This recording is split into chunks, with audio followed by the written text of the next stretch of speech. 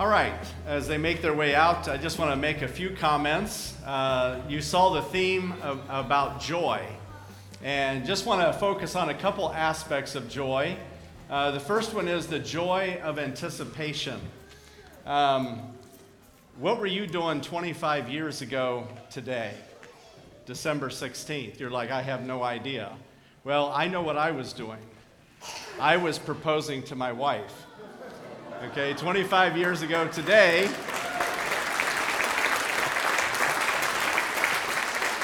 and as you can figure out, she said yes. But I laid a lot of groundwork ahead of time. Her dad came down a few weeks before that to Virginia from Pennsylvania. We went out to a restaurant, and he might have been even a little more nervous than me because as we were making our way to the restaurant, he says, are we still in Lynchburg? I mean, you know, Lynchburg's not that big, and I said, yes, we are. And as I told him about my love for Pam, I'll never forget, as I shared that with him, and I kind of told him my plan, that I had a plan to be in full-time ministry, because I was still in preparation for that. And I said, do you have any questions? And he kind of leaned forward across the table, and he said, I don't know what I would ask you. Great, good. So he gave me the green light, and then I rented a marquee sign in preparation for our engagement. Had it put out by the road. I had this huge 4x8 marquee sign, and on the sign it said, Pam Walker, will you marry me? And I actually had lettering for the other side, but the company was a little bit short of letters. So the other side said, Pam Walker, will you mar me? I said, that's the southern version. And so we're coming down the street, and she sees that sign, and the only thing that could come out of her mouth was, Roy. I'm like, I'm hoping there's more than that. Yes, would be good. You know? And so we did that, and God has blessed us. But the joy of anticipation, there was great anticipation that night. We had talked about, getting married and engaged, but she didn't know exactly when, and so I kind of sprung that on her, but she kind of knew it was coming.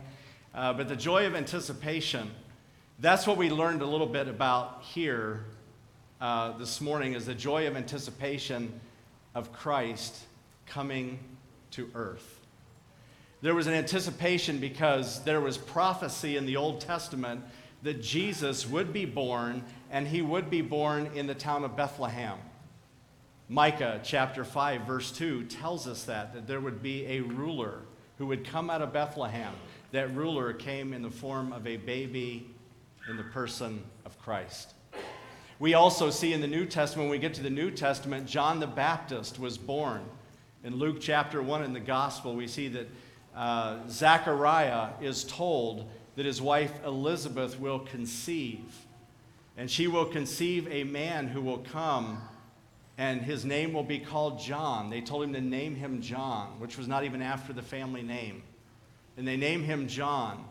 And John is the forerunner of Christ. He comes to tell and prepare the world that there is a Messiah coming who will deliver people from sin.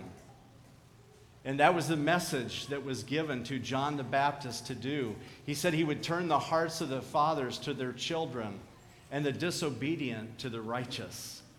And that's what John came to do. And when Mary then was told she was going to be great with child and give birth to a child named Jesus, the angel of the Lord told her that she would conceive by the power of the Holy Spirit.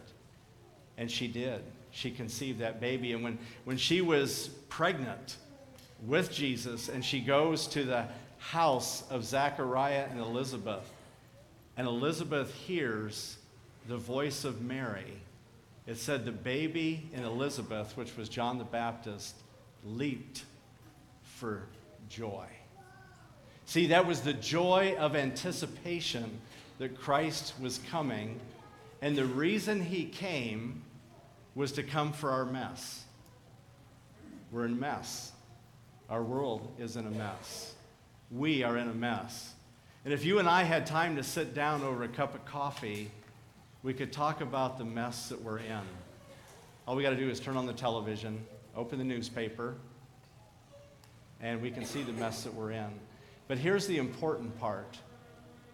God came in the person of Jesus for the mess of the world, but he came for my mess. He came for your mess. And this is where, if we could sit down over a cup of coffee, we could open the scripture and we could see that God is a personal Savior. He came for Roy's mess. He came for your mess. What is that mess? The mess is there because the Bible says we are conceived, we are born in sin, separated from God. So here's the other part of joy, not just the joy of anticipation, but the joy of salvation. That God came in the person of Jesus to bring us salvation, to deliver us out of our mess. Because the point is, see, I can start coming to church, I can start doing those things, but that alone will not deliver me from my mess. Why? Because my mess is inside. It's inside of me. It's called sin. It's a thing that drives me to do what is wrong, what is contrary to God's law. And kids learn it early, right? What do? They lie to their parents. They lie to their teachers. They lie. And why? Because they have a mess inside called sin. And the reality of that sin is contrary to God's law, and being contrary to God's law, we lie. We deceive, because the Bible says our heart is deceitful and desperately wicked. How do I learn that? I learn that from right here. Jeremiah 17:9 says, the heart is deceitful and desperately wicked. If that is true, then let's put my name in there. Roy's heart is deceitful and desperately wicked. Let's put your name in there too. See, we're all in the same mess. We're deceitful people. We've probably all stolen something too, if we're honest. Value doesn't matter. But that again is contrary to the law of God. It shows us that we are in a mess inside, that we violate God's law. This is the beautiful part of Christmas. It's the anticipation that Christ was prophesied that he would come in the person of Christ, but he would grow up, not remain a baby. He would grow up for the purpose of sacrifice to give his life on the cross. That is the message of Christmas. He came to be the gift of salvation. The Bible says, whosoever shall call upon the name of the Lord shall be saved. In other words, all I have to do is recognize I'm in a mess, and I did that as a child. I realized I was in a mess. I was separated from God. All those things that you don't want to do, you do. The things you should do, you don't do. Why? Because the heart is deceitful and desperately wicked. And God came to give me a new heart and give you a new heart to cleanse us. That's the joy of Christmas, the joy of salvation. The Bible says they will call his name Jesus because he will save his people from their sins. And it tells us in the Gospel of Luke in chapter 2, it says, but the angel said to them, don't be afraid. I bring you good news of great joy that will be for all the people. Now, here it was probably referring to Israel, but in another sense, it's referring to the Gentiles too, because Luke was written to Gentiles, which anyone who is not a Jew is a Gentile. It is for all people. When we look through the New Testament, we can see the kind of people the gospel is for. It was for tax collectors. It was for sinners. It was for fishermen. It was for outcasts. It was for the marginalized, people that were sick and lame and blind and deaf. It was for the poor. It was for the rich. It's for everyone. It's for all of us because we're all in a mess. How do we get this salvation, though? How do we get it? Well, the joy part comes when we do this thing the Bible calls repent. Now, that's a word we don't use a lot, but repent means to change your mind. It means to change your mind about your sin. You recognize you're in a mess, you have a wicked, deceitful heart, and you're going this direction in life. You're doing those things that are contrary to God's law. You're breaking God's law, you're violating God's law, and more importantly, you're breaking God's heart by your disobedience, by your sin, by my disobedience. But I turn around, I have a change of mind, and I say, I am giving my life to Christ.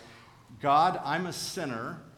I realize you died on the cross for my sin. I repent. I confess that sin to God, and I say, God, it is sin.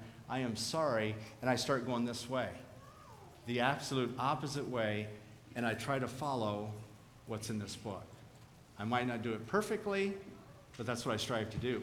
Now, when we look later in the Gospel of Luke, there are 3 stories called parables, and they're all about lost and found. The first one is the parable of the sheep.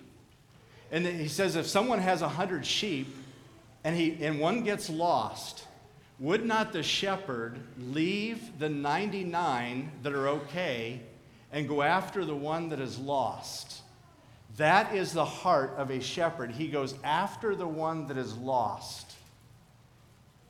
And then he gives another illustration, and he gives the illustration of a person who has 10 silver coins. And with those 10 silver coins, the lady loses one. And what does she do? The Bible says she turns her lamps on, lights the lamps.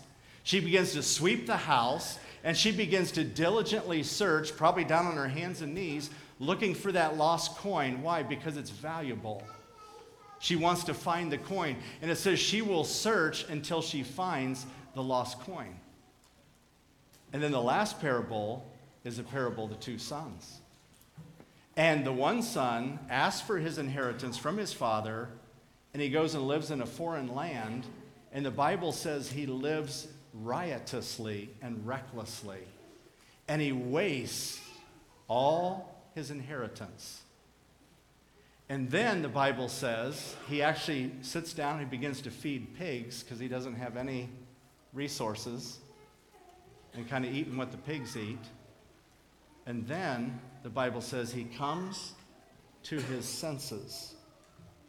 To come to his senses, realize he's coming to reality. See, a lot of people don't live in reality. He comes back to reality and he says, you know what? I have sinned against my Father. I need to go back to my Father and repent of my sin.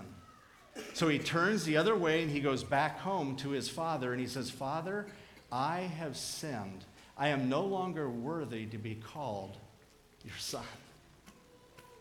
And at that point, the father forgives him because of his repentance.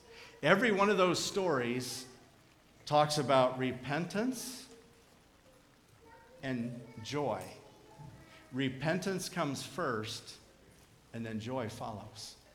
When I realize I'm a sinner and I have confessed that sin to God, I feel guilt, I feel shame, I feel sorrow for my sin. I turn from that sin and I trust the Lord Jesus Christ to be my Savior. Here's what the Scripture says. Today, in the town of David, a Savior has been born to you. He is Christ the Lord. He is the Savior. There is no other way. The Bible says there is no other name under heaven given among men whereby we must be saved. If you are putting your faith and trust in anything other than the death of Jesus on the cross, that other thing you're trusting in won't wash away your sin. Only Jesus will. So I would ask us to bow our heads and close our eyes for a moment. And in this moment of quiet, if we were sitting down at a coffee table, just you and I, And I would say, what about your mess? Have you dealt with your mess? Have you dealt with your sin before a holy God? If God said your name and said, what have you done with Jesus? Have you accepted him? Have you accepted the payment of Jesus' death on the cross as payment for your sin personally? Was there a time and a place historically where you can look back and you can say, yeah, I remember this time where I recognized my sin and I asked Jesus to come into my life and forgive me and make me a new person? Has Jesus entered your mess personally and you've gotten forgiveness for your sin? All you have to do is ask him to come into your life, to come into your mess, forgive you of your sin, repent, turn away from that sin, and start following after Jesus. I would encourage you, if the Holy Spirit is speaking to you in your heart, would you give him your life today? Would you just ask him in the quietness of this moment, right where you're seated, God, I know I'm a sinner.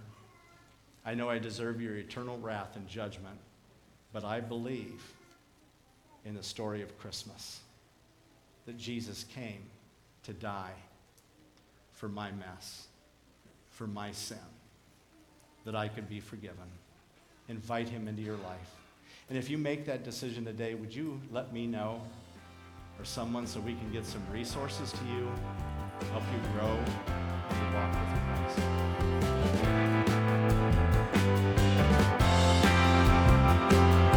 We hope you've enjoyed today's message. If you would like to know more about Bethesda Church, you can check us out on the web by going to our website, which is BethesdaMB.org.